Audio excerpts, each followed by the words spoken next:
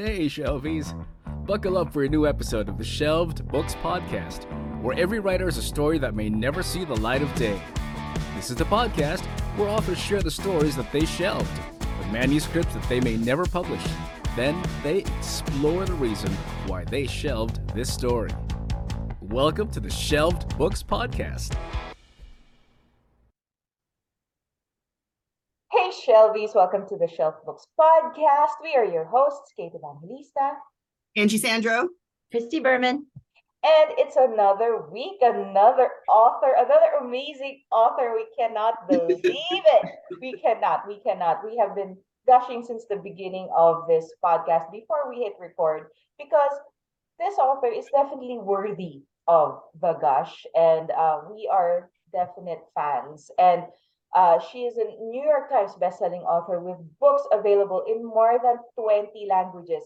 I mean, that's the dream, right? To just see your book in a different language. And then maybe you might think, I might want to learn to read this language just so that I can see if it's actually the way it's translated.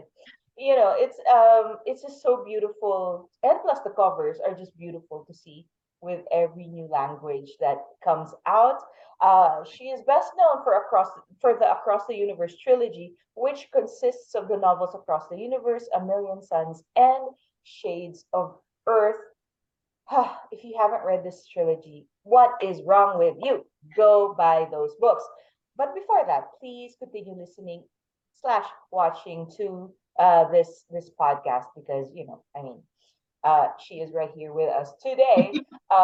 Her most recent title, The Princess and the Scoundrel, which is just such an amazing book, and I believe a great addition to the story of the Star Wars universe, is an adult science fiction novel featuring the marriage and adventure riddled honeymoon of Leia and Han. I mean, why haven't they made a movie of this? I honestly, yes. This should be the text that they look to when they that honestly they need to make a movie of this.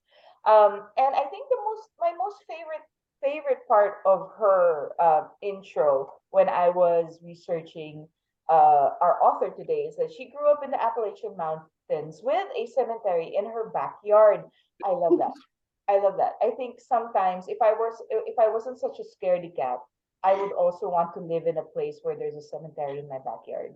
But then again, when the zombies rise, I don't know.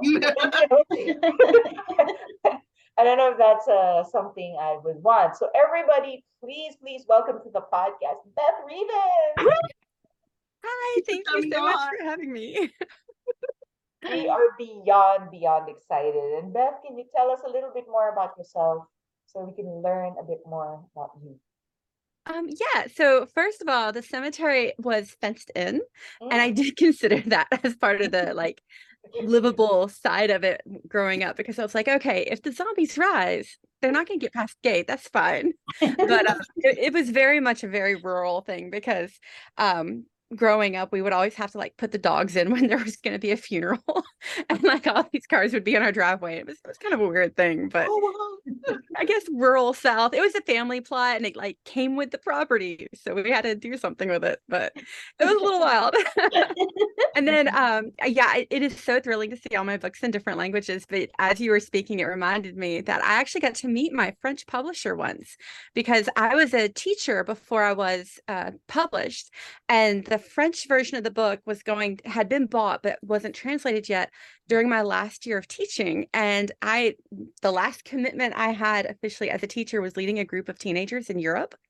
And so I abandoned them at the Eiffel Tower for a little while and trotted down to the French publisher's office and was like, hi, it's me. Can I meet you? And he was so impressed. And I had mentioned that I knew some French, by which I mean I could maybe order at a restaurant. Not much more. And my French publisher was so sweet and so hot. He was so good looking. And he kept trying to give me French books. And I was like, I can't read this, but I'll just it was so bad. Oh my God. He definitely had a higher opinion of my French than was merited by any stretch of the imagination. Love it. Well, Christy is French. I mean, she Canadian French, and can Could you read? Could you read in French, Christy? I never asked. Well, yeah, I went to school in French. Like English is my second language. So yeah, but that's very cool story. I love that. I know so very little. Like I can figure things out if I read it 3 times kind of situation. But if you speak to me in French, I will just blink. That's all I got. And they usually speak really, really fast. So it's really, really hard. Yeah. Very, very fast. So if you can read her French translated book and just let us know if it's like... Honestly, I would do that. Yeah, absolutely. So much fun. That one had a really good cover too, and it looked so pretty. And I was like, I recognize the word star. That's all I got. Do they give you copies of the books in the different languages or the covers so you can keep those? Or? They usually do. A lot of the foreign publishers will forget to send any to the author. But I've got like solidly 15 or so of the languages. A lot of them ended up using the same cover, and they just kind of, changed the title treatment. But France got its own cover. France and China did really, really cool new covers, and Germany too. But everybody else just used the same cover. I always love hearing the titles and how they changed them. Like it's just a subtle difference, but it's like, why did you choose that sometimes, What really blew my mind was that Russia changes your name. Oh, really? Your name. Wow. Yeah, and I mean, I'm sure it's changed in like Chinese and Japanese, but I can't even begin to pronounce that. But in Russia, I'm Revisova. Oh, So they add like a little... Oh, the ova because you're female.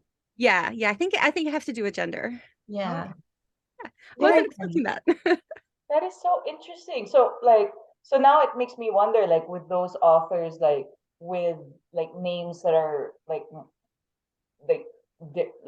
for me, it's like Evangelista. Like I wonder how they would translate that in Russian, or it just makes or they're just like, just leave it as is. We're not gonna but that is so interesting. And so was it ever, were you ever translated in Japanese? Yes. And did they ever say like, let's make a manga out of this? Sadly, no. I really wanted a manga, but no, they never made it into one. Yeah, that would be because there are some authors that were translated and then they made it into manga, and I'm like, but because your books are so visually stunning that they would make great manga. Like not even manga. Like if you would just decide to make a graphic novel of them, stunning. I would love it. I love manga and I read webtoons every day. Like I love graphic novels, and I don't have any talent in that department at all. Like I can't even do a stick figure, but I would love for that to happen one day. That would be very cool. So cool. Yeah, I'm pretty sure, like if like like your fans, like I'm pretty sure someone out there has done like maybe a panel of like their favorite scene or something, because a lot of fan art. Yeah, because it's like the way your books are written, it's so they are so they lend well to cinema, I would say. And so I'm like, hello, knock knock knock, where are those film deals? Right? Where are those From your deals? lips to Hollywood's ears. All right, we can make that happen. Yeah, we can make that happen. Yeah. We'll make a few calls. Okay. Kate's gonna slip into a few DMs. It'll be all good. That's my technique, really. and to stalk and to relentlessly comment and but it's like because it's like we are just the types of sometimes it's like, oh, who are these crazy people and why are they contacting me? But it's just really because we are so fascinated, because to have read the books and then to know that there was a person behind the creation of those books, it's just such a fantastic way of thinking. Because when I was growing up, I never thought someone wrote, I mean, I read books, but I never thought, oh, an author, a person wrote these books, which is why I never considered writing as a career, because I didn't connect the two, basically. But then when I finally realized, oh yeah, there are people who wrote these books, and maybe I might want to be one of them. So that was that. And because of that, we've had shelf books along the way. So Beth, what about you? What is your shelf book story? So I think the first thing you need to know is that I'm a very type A competitive person. Mm. So I kind of want to win the podcast and be your author who has the most shelved books. So I'm gonna need a badge after this because I started writing when I was in college. I was trying to just write a short story because I was just kind of bored and I liked creative writing, but I was like you, I didn't think it could be a career. And so I started writing a short story and it ended up being a whole novel. And I was very, very, very poor in college, coming from the Appalachian and not really like I was a scholarship kid all the way. And so I didn't have a television. So to entertain myself, I would just tell myself stories. And so through the college years, I wrote like 5 novels. And it was just like on the side, like I would do that instead of working on my thesis when I was in grad school. And I mean, I didn't have any money to go clubbing or even buy a television. So I told myself stories. And I wrote the first novel. And once it was a whole book, I was like, oh, I have a whole book. I should see if I can get published. I'll be the fancy 20-something published. And I sent it out to 100 agents. And all of them were like, oh, no, this is terrible. And I was like, okay, that's fine. I've written another one. And I would send that one out to 100 agents and they'd be like, no, that one's worse than the other one. I just did that for my whole college career and none of them were picked up. And then I became an English teacher in high school because I went for the lucrative teaching job. so much wealth there. And in between grading assignments on the weekends, I was still too poor to afford a television. So I kept writing books. And I wrote 10 novels over the course of 10 years. Wow. All of them were rejected. Oh, and wow. yeah. I so told you many I'm going to win this podcast. I love that attitude. Like Oh my gosh, you're what kept amazing. you going? Like, Yeah. because like I'm pretty sure, like with some writers, it's like one book being rejected was like, I'll never be able to do this. It's like, but you were able to 10 and just kept going until someone said, yes, we will publish this. I mean, the first few times I was like, oh, the first book, that was my learning book. I'm already deeply into the second one because I was writing so quickly that I was like, okay, well, the second one's better. That'll be it. And then I would send it out. And by that point, I'd be writing the third one. And I'd go, oh, well, this one's better. I'll finish it and send it out. And for a while, it was just this pig-headed stubbornness because I'm very stubborn. But it did wear on me. And when I wrote Across the Universe, there was a distinct moment. By that point, I had graduated college, graduated grad school, almost gotten my tenure as a teacher, was a nationally board certified teacher. I was like, I guess I'm going to be a teacher and not a writer. I was also married by this point, and there was a distinct moment when I was writing Across the Universe because I had one of those spinny desks that could lean back. And I remember like leaning back on it and kind of spinning and staring at the ceiling and thinking, if this one doesn't sell, I just got to quit because 11 books, I'm clearly not winning that game. I'm just got to quit it.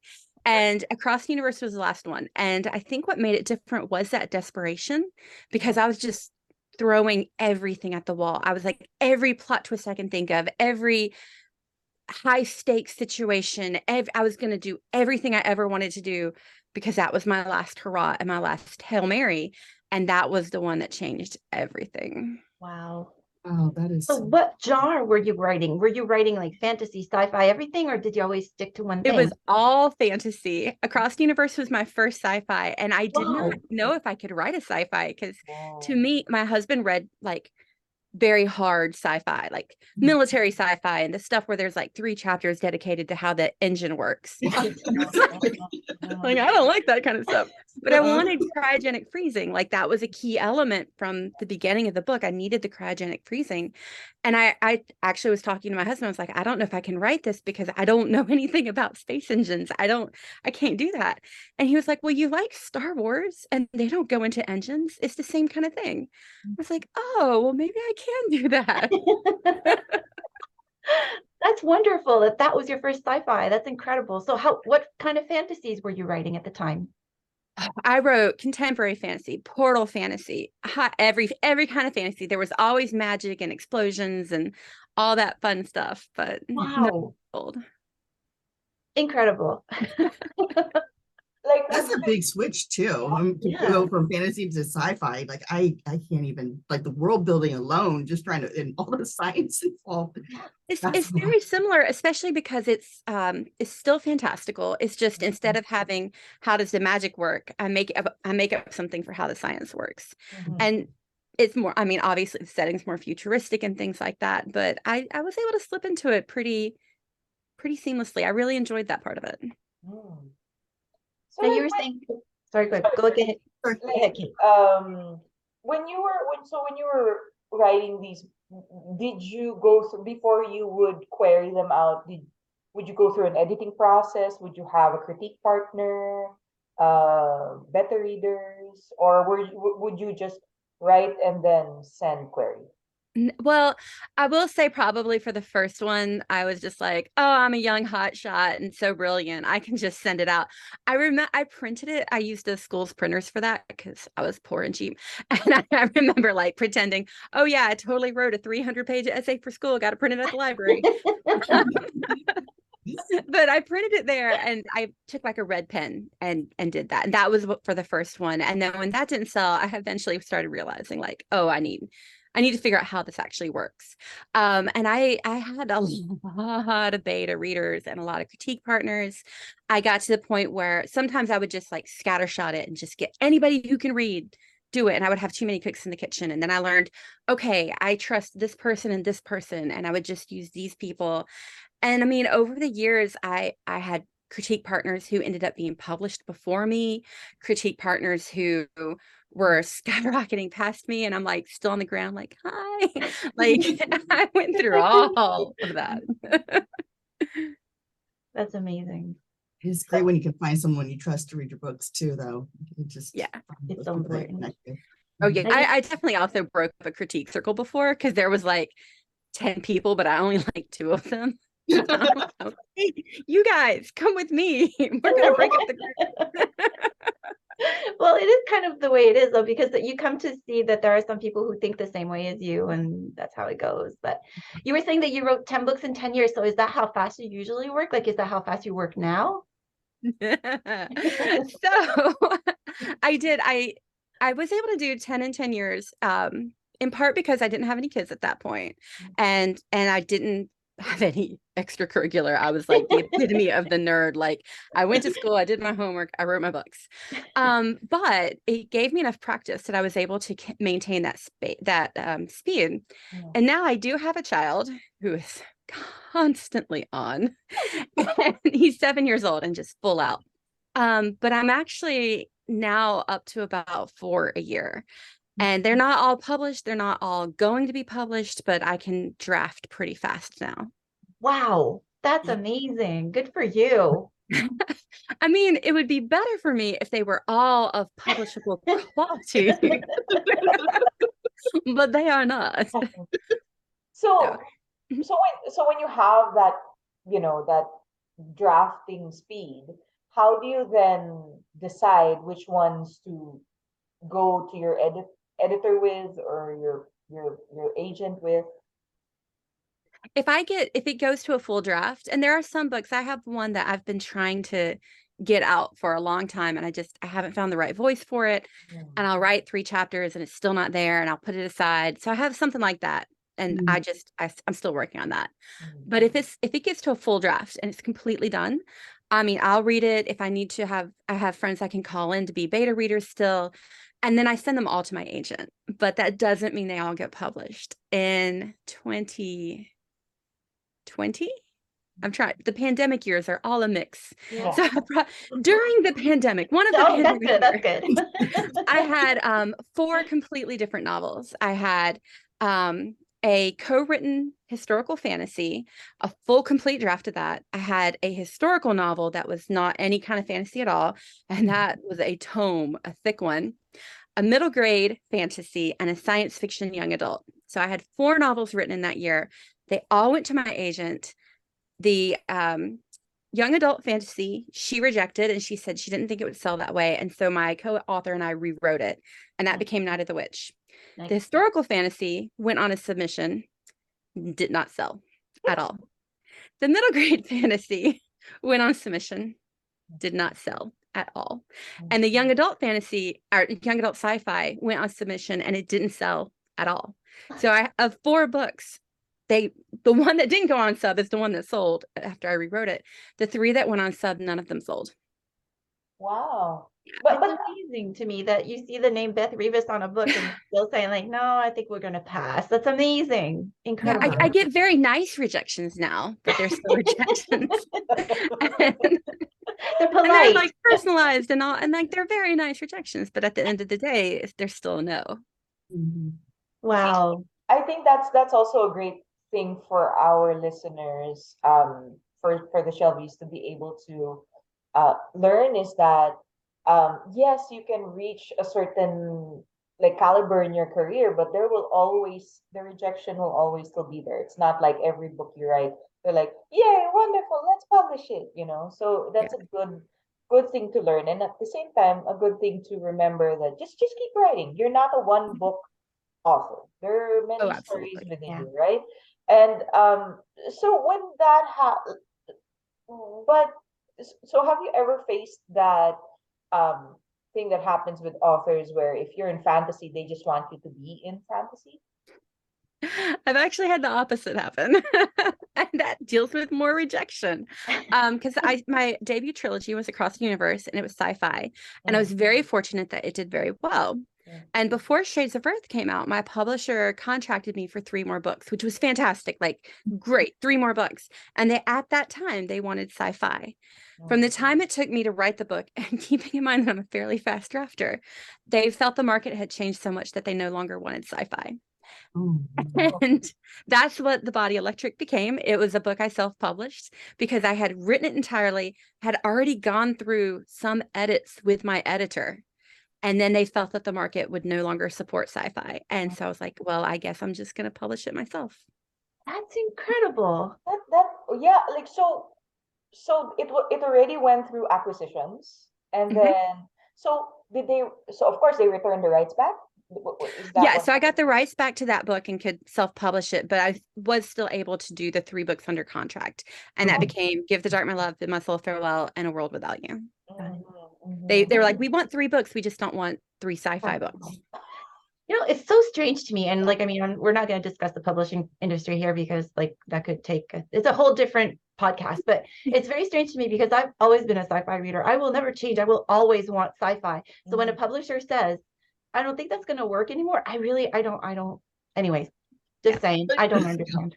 Yeah. Those were the rejections I got for the young adult sci-fi that I just went out with during the pandemic. It was like, we don't think the young adult market wants sci-fi. And I was like, well, you're wrong. Mhm. Just not But looking at the right market. Okay, whatever. yeah. So I have some questions because if you're writing 4 books per year, then I'm wondering, are you an outliner? Are you a plotter? Are you a pantser? I actually have learned to outline. I used to not. Okay. And I used to just write the story as I went, but I have over the years developed an outline system that really works well for me. And sometimes it gets very, very detailed. The Star Wars books, actually, Star Wars Rebel Rising is what taught me to outline because that book I had to write the whole novel in a month. Oh, And so yeah, Star Wars goes fast. Wow. Yeah. Yeah, I actually for The Princess and the Scoundrel, and I'm jumping books here, but for The Princess and the Scoundrel, I got the pitch, which was just like a honeymoon story of it. That was as much as they gave me to begin with. I got the pitch in August. I had the outline approved by like October, and then the draft was due in January. And then the book came out before a full year had come between the idea and the creation of the book. wow. Star Wars moves very, very, very fast. Uh-huh. And that drives me crazy a little bit. Just like, I'm glad you did it. I love the book. Everything is great. But like when they say the publishing industry is slow, well, when it wants to go fast, it is fast, right? Yeah, although to be fair, one of the reasons why it's slow is to build buzz, and Star Wars has built-in buzz. Like there That's very are true. readers who only read Star Wars books, and it's got the label on it that people will they don't need that extra buzz. Very true. Very true. So you started outlining a certain way. Like, did you base yourself on someone or something or a book or? I kind of mashed together all the theories I had read and learned about over the many, many, many years of trying to become better. There's a little bit of Save the Cat. There's a little bit of the 4-act structure, and I just kind of mashed it together into something that would work for me. But for Rebel Rising, I had to have an outline to Star Wars so they could approve the outline, so I didn't have to rewrite the whole book basically. And that was a chapter by chapter outline. So I knew everything that would happen in each chapter. And that's what enabled me to write the book so fast. And sometimes I still do that for some books that are very twisty and I need to know, like, what's the mystery going to be and how am I going to fit all the pieces together. I'll still do a chapter by chapter outline, but generally I'll give myself more than 1 month and I'll just make like a 4-act structure for myself. Nice.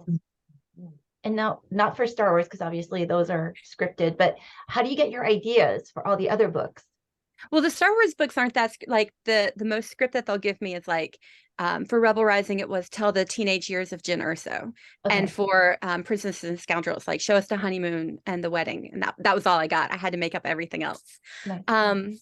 But in developing the ideas, I don't know. It's the ideas aren't the hard part. I love the ideas. Making them work is the hard part. So. Definitely.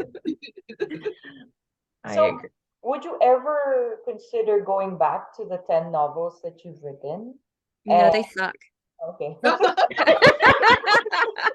Like now that I have more experience and a better eye, I can look at them and be like, oh, wow, that's a hot mess.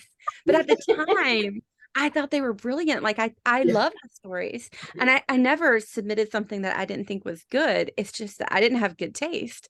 And I had to learn how to be a better artist and see that it took years and years, because there were times when I'd go back and I'm like, oh, that was so brilliant. And I'd start reading it and be like, no, it really wasn't. And like some of them were just kind of a mess that were unmarketable. Like it was kind of a middle grade plot, but with teenagers, and it just didn't work. So did you ever take like bits and pieces of some of the other books and put them into some of the newer books or some of the plots or ever like world building or characters or situations? yeah, they're dead to me.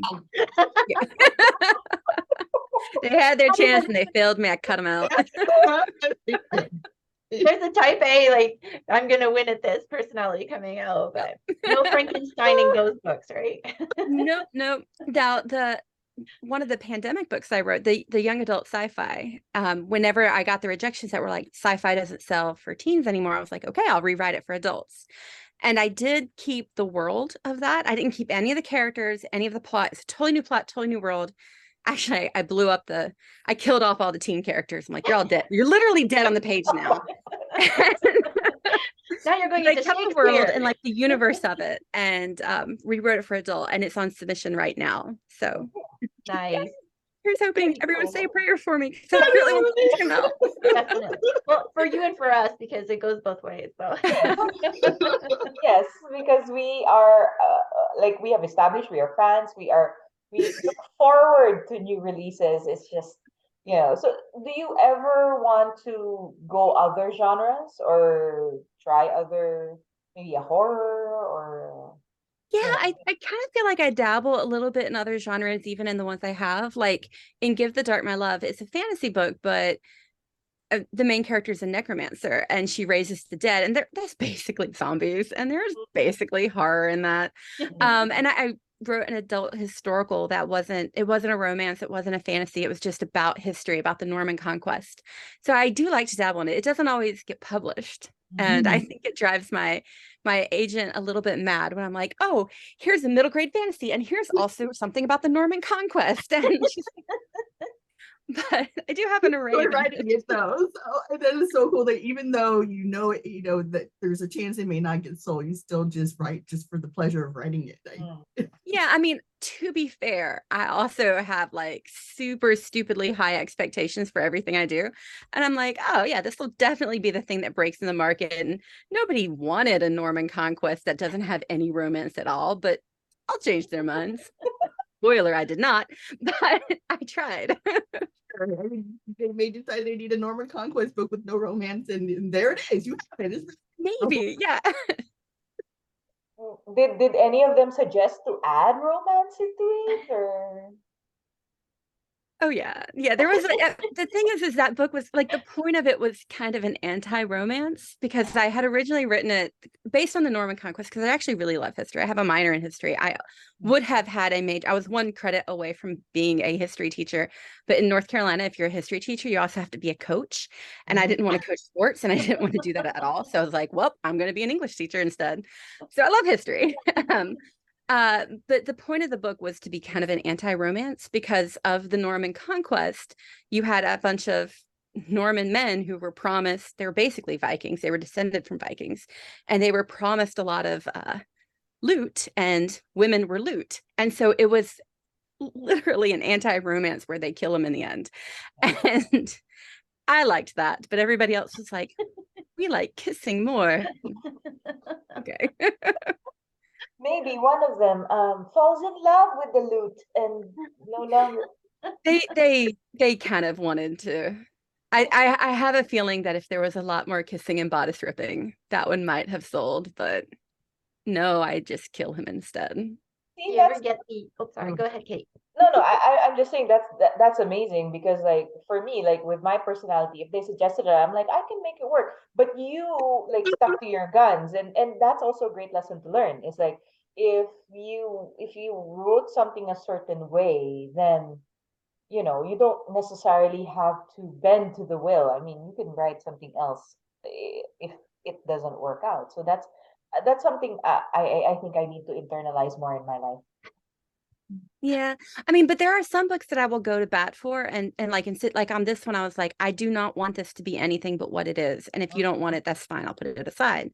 But then for the book that became Night of the Witch, my co-author Sarah Rosh and I, we completely rewrote that book. Like it had different characters. We completely rewrote every aspect of that book because we both still like the main core heart of it as a way to say it.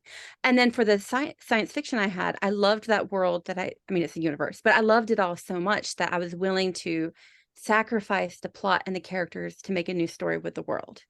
And so I was able to rewrite that one on that. But the middle grade fantasy, I liked it the way it was. And when it didn't sell, I was like, okay, then it's just going here. I don't need to do that anymore. So it kind of depends on the book, on which ones I'm willing to. If there's a piece of it that I can salvage and make something new out of, I will.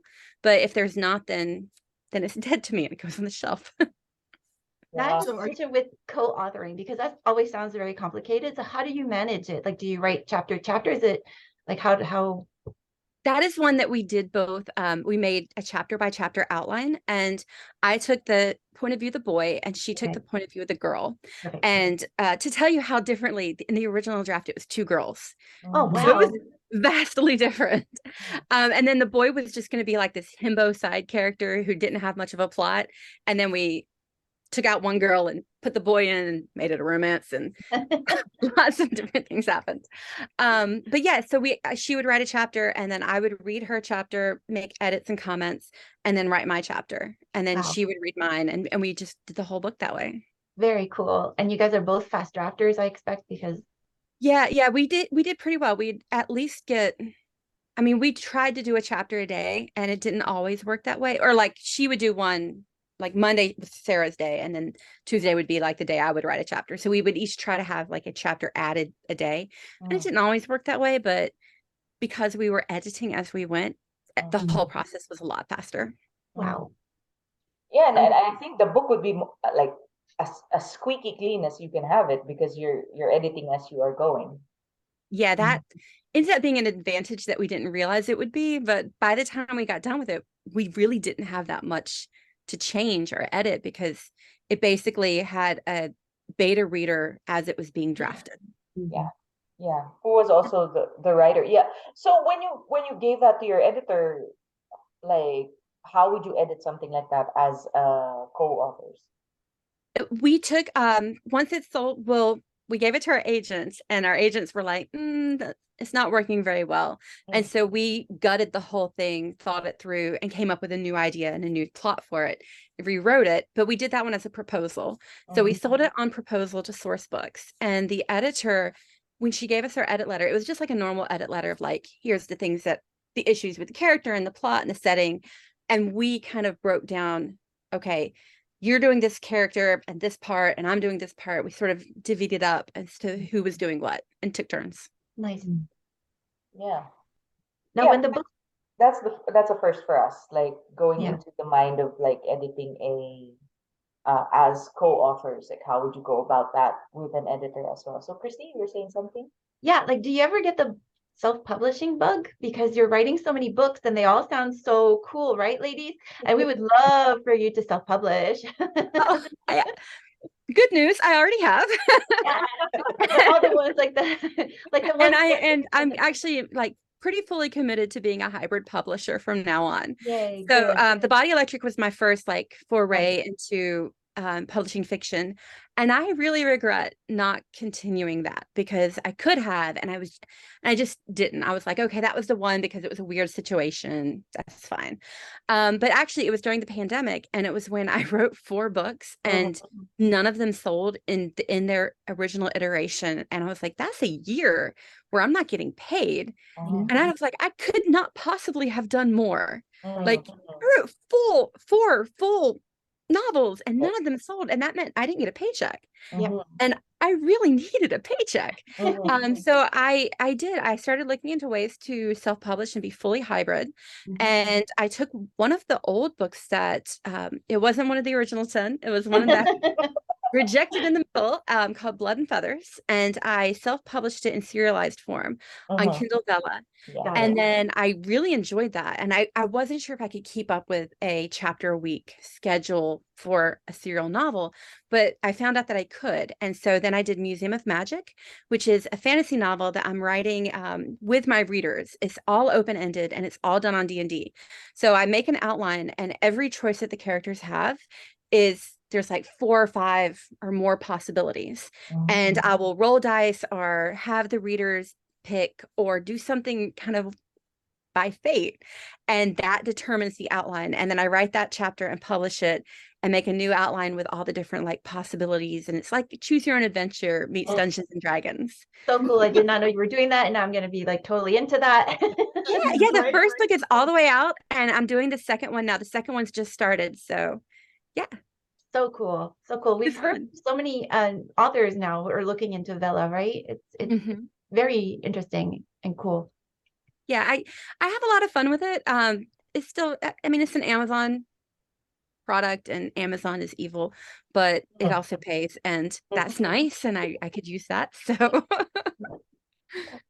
yeah, you use that evil corporate money for good. That's what you're and that's fascinating, like to have like that interaction with your readers, because sometimes it's like there's also this like there's also this I think thought process or way of doing things where you, as some authors, like don't give in to your, like their advice, like don't give in to your readers, like especially if you're reading or writing a series, because sometimes when you're writing a series, the readers already have like opinions on what should happen next, and sometimes if they don't like what happens, it's like, wow, how dare you. Yeah.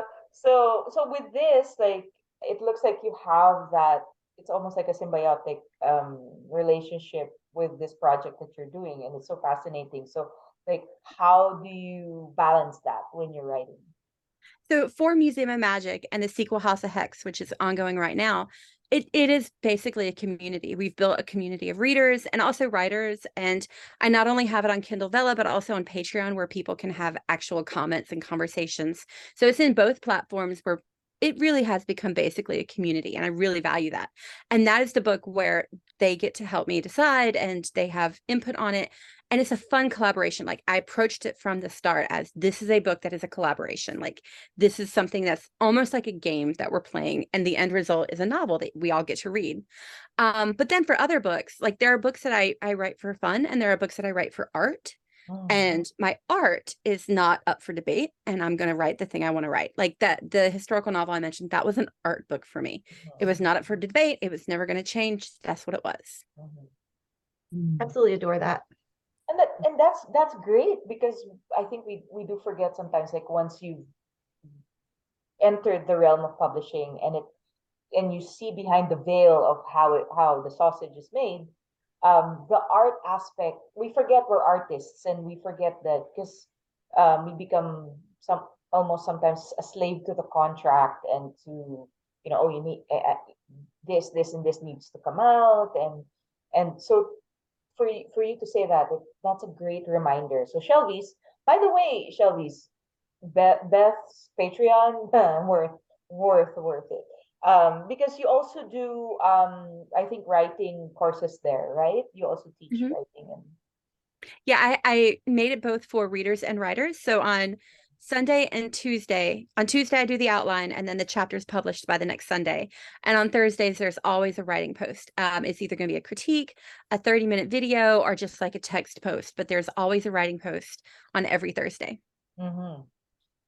Yeah, that's see, that that is what I like. It's like the community aspect of it, because sometimes writing can be so um singular, and you feel alone as a writer sometimes, because Mhm. you do it in a dark room and it's just you and the words. But with this, you have built a community around, so you shed light into that alone darkness sometimes. And I think that is the new path for writers. I think gone is the hermetic writer that, here's a book and then they disappear. It's almost like a Who Daniel can afford Day-Lewis. that? Yeah, it's like a Daniel Day-Lewis kind of thing. Here's a movie and then he disappears. And so it's fascinating the way you do it, because it definitely spells like a future of writing and publishing. Because I think the way publishing is going now, if it doesn't change something along the way in their core, I think they're gonna have a big problem when it Yeah. comes to that. So Well, it's you're starting to one of, show too. yeah, yeah. Yeah. So like you're one of a great example of that, like how I you feel like you're a very well-rounded writer. Yes. Do you know what I mean? Like you're hitting all the right spots with your readers, with your writers, with everybody. Like it's fantastic. I Mhm. try. I wish more of them wanted the Norman Conquest, but and as long as some of them want my sci-fi now, we're gonna be fine. You know what? I think that would hit as a graphic novel. Oh, Yeah, because that would be really gory. no, exactly, precisely. Because like if you look at like a lot of the graphic novels that are like done by Vertigo and DC, and they go for that kind of storyline. And so hey, artists, if there's an artist out there that would like to work with Beth, I mean, come on, we want graphic novels from no, because only because to see your books beyond just our imaginations, and to actually see like visual representations of what's in our imagination. Yeah. It's an opportunity that just tickles me pink, because I really really want to, and that's me being selfish. um but so when how do you decide, like, of all the ideas that you have, like how do you decide which one you will write first, or are you writing multiple projects at the same time? I write multiple at the same time. I'm currently doing a chapter a week of House of Hex, the sequel to Museum of Magic. I am going to be starting the sequel to Night of the Witch with my co-author Sarah very soon. We've got the outline and the outlines with our editor, so as soon as we get the go ahead, I'll be doing chapters every other week for that one. I'm also writing video games, so I do a video game script every week. And I've got a side project that I've just started, an adult fantasy, which is really, really fun. And I try to do multiple chapters of each project every week. Mm. Oh, Fantastic. wow. I I mean, can just it imagine is the my full-time calendar. job, so I have to work at it full time. Yes, but that is like a great example of a career, like how to build a career as a writer. It's like not necessarily, because I think like there's still that mentality of write a book, find an agent, get published, kind of, but there are multiple inroads Mhm. that we have also discovered through this podcast. Like there are multiple inroads into publishing, becoming an author, Oh yeah. uh, and it's no longer that oh, there's only one way, which is Yeah. to be traditionally published. And I feel Yeah, like there's all the definitely authors, no one way. All the others that we've interviewed that have been very successful have done something like that. Like it's not just write a book and send it out and write a book and send. There's other things that you need to be doing at this point. So you're doing them all, Beth. It's fantastic. I'm just very, very tired. I was curious about the video game. Is that more like a script, like a movie script, or is it okay? Yeah, it is. It's very similar to that. It's called Story Loom. And if you've ever seen the advertisements for Choices, it's an interactive story playing thing where like it's almost like Choose Your Own Adventure, where you read a little bit of a story and then it's like you pick where the character goes. And Story Loom is like a short snippet of that. It's under the same umbrella of the company that does that. And so I have two out. One was called Ghost in the Machine, and it's completely done. And it was a kind of a horror story. And you go through the whole thing. And in the end, there's 5 different possible endings. So I had to write not just the script, but all the choices, and then the 5 different branching endings that you could get. Because it's a horror. So you could survive the ghost. There's a poltergeist, or the ghost could kill everyone, or it could kill some of them and not all of them. So it got kind of gory. Love I it. gotta look that up. That sounds so cool. It does. It was really fun. My current one's called the Global Quest, and it's kind of the inheritance games meets 13 Little Blue Envelopes. And so a girl, in order to get her inheritance, she has to go on a treasure hunt around the world. And I'm using real clues from actual places and travel and places I've been, so that she has to figure out all the different clues and find the treasure before her evil aunt or the mysterious boy. So Oh, cool. it's fun. It's really a lot of fun. Nice. So you create the script and then they create they create the game with that script? Actually, I write it within their own engine because they have a story engine. So it's a specific format, and I have to like drop down and choose the characters, and I've done all the backgrounds myself, so it involved a little bit of Photoshop, and I just use their own engine to make it. Oh, that sounds like fun. I It know. really is, yeah. You're so talented. This is amazing. Photoshop is hard. It is. I'm not doing much on Photoshop, to be clear. Like I'm just the very bare minimum. Yeah.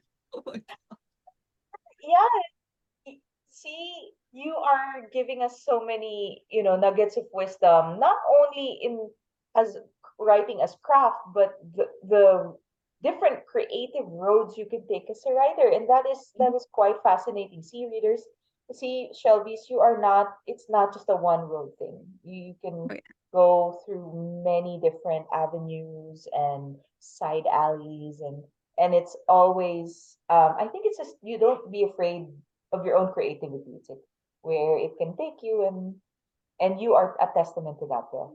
Yeah, I do think it's important to have fun. So like Story Loom is just fun. It's like the popcorn of what I'm doing. And Museum of the Magic is the same way. Like these are the things that I do for fun that also involve writing.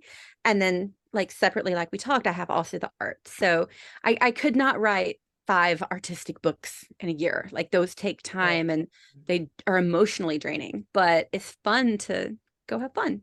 You make it into a career, which is wonderful, especially if you want to be able to write full time, and just having different ways to go about doing that. That's ways that I never even thought to even try to do. Cool. I've been lucky with some opportunities for sure. But it shows that you're not afraid of opportunities, because sometimes it's like, when do we say yes to an opportunity? So when do you say yes to an opportunity, and when do you say no? Sometimes it depends on the timing, and sometimes it depends on the money and what I have going on at the same time. Also during the pandemic, in addition to writing more novels, that was when my husband had a heart transplant. And so I am literally paying off a human heart right now. So anything that has a paycheck, I shall say yes to. I will try it, because that's a medical debt's no joke. So some of it is just frankly that, like, oh, there's a paycheck involved in writing this video game script. I will give it a try.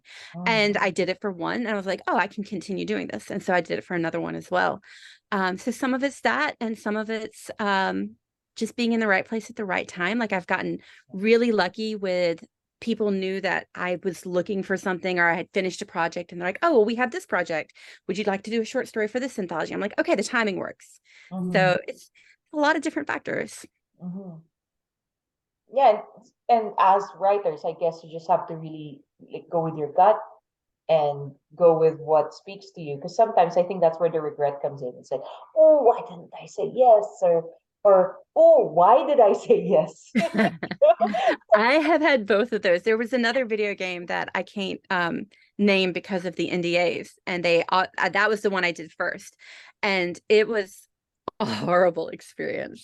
And that was one where I just basically wrote like it was almost like a movie script, and I wrote the script for it, and it was just so soul draining and so little money for it. And by the time I realized how much work was involved, the contracts were already signed. So there have been times when I'm like, oh, really shouldn't have done that, but you live and you learn. Yeah. And you did it for a reason. I believe that everything is done for a reason. So Yes, there was a yes. reason behind it. There was a reason. It gave me some confidence whenever Storyloom approached me and they're like, oh, we're going to do this. I was like, oh, I know I can do that. And you're going to pay better. So Nice. we can do Good. that. Good. Yeah, As writers, I think that's something we should always say. You're going to pay better. Yes. Yes. So Beth, the thing is when we start these podcasts, we never know where it's going to go. And with you, it went into a whole different avenue that none of us could have predicted or anticipated but that is a great thing because such a great learning experience. It's like now is the time to evolve as writers, as creatives. There's so many avenues to take, so many opportunities to grab, that it's no longer just one thing. You can do like other things and still, maybe in the meantime, while that one thing is not working out, maybe channel those creative juices elsewhere, and then that one thing will just um and we are so happy. Thank you for not stopping at 10 books. Thank you for writing beyond 11. that. Being very stubborn and persisting. Yes, thank you, because the world would have been less if the Across the Universe trilogy, there would have been a hole in the universe if that trilogy had not come out, and the other talented things that you are doing, and you have definitely cemented your uh role as part of the authorverse that we all live in. And we are so happy that you gave us your time here on the podcast and be able to share those ideas with writers. And Shelby's, I hope your mind is percolating with ideas right now, because seriously, Beth puts us all to shame with her writing and her persistence. And I think we should remember that writing is a persistence game. And speaking of fun things that we do, Christy, take it away. Yes. So 10 questions, top of your head answers, nothing too complicated. You ready? First one is, if you didn't have to sleep, but everybody else did, what would you do with the extra time? Can I still sleep? You could sleep if you wanted to. Absolutely. I really miss sleep. I would like that. That sounds like the mother of a 7-year-old. Absolutely. Would you rather be the hero or the sidekick? I mean, I was gonna say sidekick because they have less to do, and I know you won't believe me, but I'm actually incredibly lazy. I don't want to be the hero. It sounds like they have a lot of work. So I'll just be the sidekick and hope I'm not the sidekick that dies. Oh gosh. No red shirt. No red shirt. I'm not the red shirt. If you opened a restaurant, what kind would it be? A bakery. Oh, with lots of coffee. Okay, we're all there, 100%. Yes. Okay, this one is for a writer specifically. How do you pick the next book you'll read? Do you use recommendations from others, or do you literally judge a book by its cover? Oh, I just yeet myself at the bookcase, and whatever comes out is what I stuff in my eyeballs. Good for you. Number 5 is, which chore do you like the least? All of them. I'm very lazy. The only reason I can write as many books as I can is because I make my husband do everything else. I'm like, I'll buy you a human heart, just vacuum. So we're going with all of them. It's all Yes. good. Do you prefer sunrises or sunsets? I generally prefer sunsets, but my child doesn't like to ever sleep, and therefore I have become accustomed to the sunrises. And when the sun rises, my sun rises. So. Just wait till the teenage years; it gets better. Who is someone you would like to meet? And this can be real or fictional. Oh, fictional counts. Then it would be Princess Leia. Oh, Yeah. General Leia. It would be older General Leia. When she's had all the experiences, 100%, that would be quite the conversation. I agree. Mm-hmm. Are you chronically late or systematically punctual? I am always early. Oh, good for you. I will be, if I am on time, then I'm like breaking out in hives. Like, I'm almost there. Like, I am early. Good. Number 9 is, do you have a bucket list? I have a bucket travel list because I really, really like to travel. So there are several places that I haven't been to yet that I would like to go visit. Yeah, now that we're out of the pandemic, it might get a little bit better. And the last one, which is always the most, the hardest thinking one, is it pronounced GIF or GIF? Oh, it's absolutely GIF. It's not peanut butter. It's definitely GIF. Thank you so much for answering those. Thank you. Hey, Shelby's, what are your answers to Christy's ever evolving list of questions? Because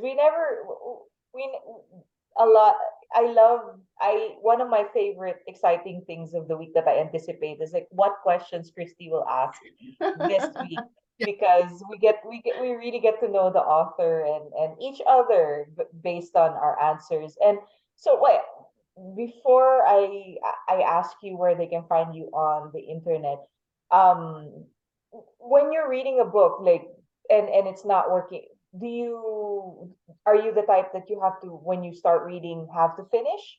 Or if the book is not working out for you, you're like, nope, close and then move on? Nobody has time for that, or at least I don't have time for that. If the book isn't jiving with me, like there are some times when I'll read a book, like the one I'm currently reading, I'm like, okay, I like it, but I'm not in the mood for it. Like it's like a cheesecake and I'm not in a cheesecake mood. And then there's some books I'm reading it halfway through, I'm like, oh no, you suck, and then I just move it on. I do not torture myself. Question to you real quick.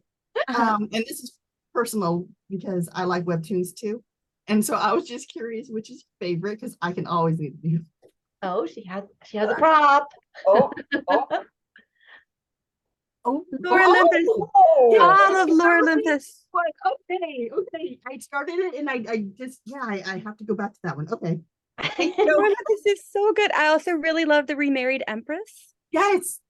Oh, yes. Oh, and, I'm waiting for the hiatus to be over. I know, but I'm very worried about the artist. I'm like, please get better, please get better. Is that what happened? Yeah, it's either the artist or the writer. One of them got sick. Oh no. And then I also super like Leveling Up My Husband to the Max. Yeah, that's a good one too. I like My Throne. I just got sucked into that one. I will check that one out. Okay, so you can tell like who here has not opened the webtoon recently. But those are great suggestions, and Angie, how dare you not suggest any of these to the two of us? So that I'm so sorry. No, we're in our own little graphic novel club. We're in the webtoons club. I have to get my coins. Take them. So Shelby's, lots of things to write down, put on your TBR, start reading, start writing. And so Beth, if they haven't found you yet in the universe of the internet, where can they find you? I am all over social media. I'm at Twitter at Beth Revis, and Facebook at Author Beth Revis, Instagram at Beth Revis, TikTok at That Beth Revis, because somebody else stole my name. I'm also on Patreon at patreon.com/Beth Revis. I have a newsletter on Substack. Basically, if you look for my name, I'm probably going to show up. Yeah, actually, you're like one of the most Googleable authors that's out there, and just type in her name and she will pop up. Great follow on Instagram as well. So go and click those follow buttons, and as you follow us as well, please follow us as well, dear Shelby. If you are new here, please hit that subscribe button, give this a like, and maybe leave us a review. We got our first 5-star review, and I shared it with my co-hosts, and it's just so exciting, and it helps the algorithm gods pick us up. So please, just like if you love a book, leave it a review. If you love this podcast, please leave us a review so that so we can welcome more Shelbys into the tribe, into the community, because that is what we are trying to build here as well. It's a community of writers, readers, authors, and moving this creative endeavor forward with everybody. Lots of learning, lots of inspiration. So, Beth, what can we look forward to from you in the future? So my next book that's going to come out is Night of the Witch. It's the co-written book. That's a historical fantasy. And it will be out on October 3rd, which is also my birthday. So definitely get it. House of Hex, the sequel to Museum of Magic, will come out as soon as it's done before the end of the year. And I have something else that has not yet been announced that will come out before the end of the year. And I think that's it for now. That's good. Fantastic. Well, I mean, if you're not a fan of Beth yet, you will be a fan. She has something for everybody. Boom. Yes, That's right. something for everybody. And, just please, Beth, keep on writing and keep on producing the wonderful things that you are producing, because we just love what you do, and we will look into a lot of the things that you have definitely shared with us. Thank goodness this is recorded so that we can just rewatch and jot down, because the thing is, the three of us, we want to make notes, but we don't want to look like we're just making notes. Yeah, like every so often I'll like kind of lean forward. You see a pen. So so we want to look like we are also listening, but at the same time we're like making notes. We need, because the knowledge and the wisdom that is being shared with us is just that's why we're doing this, because we also want to share that, because a lot of the things that is being shared is beyond just what is your writing advice and what did you go through, and this is somewhat like writing advice, but it going in a different avenue, or doing a U-turn and going everywhere. So thank you so much. And we, Shelbys, thank you for joining us this week. Tune in next week for another guest and another episode of the Shelved Books podcast. If you just want to say hi, if you have a Shelved Book story that you want to share with us, email us at theshelvedbookspodcast@gmail.com. We would love to read it here on the podcast in the future. So make sure to get on that. We would love to hear from you, dear Shelby. And remember, keep on writing. Bye. Bye. Thank you.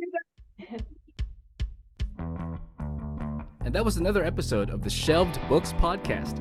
We hope you enjoyed today's episode. Till the next one, stay safe, read more, write more, and continue to be at your creative best. The world is waiting, and so are we.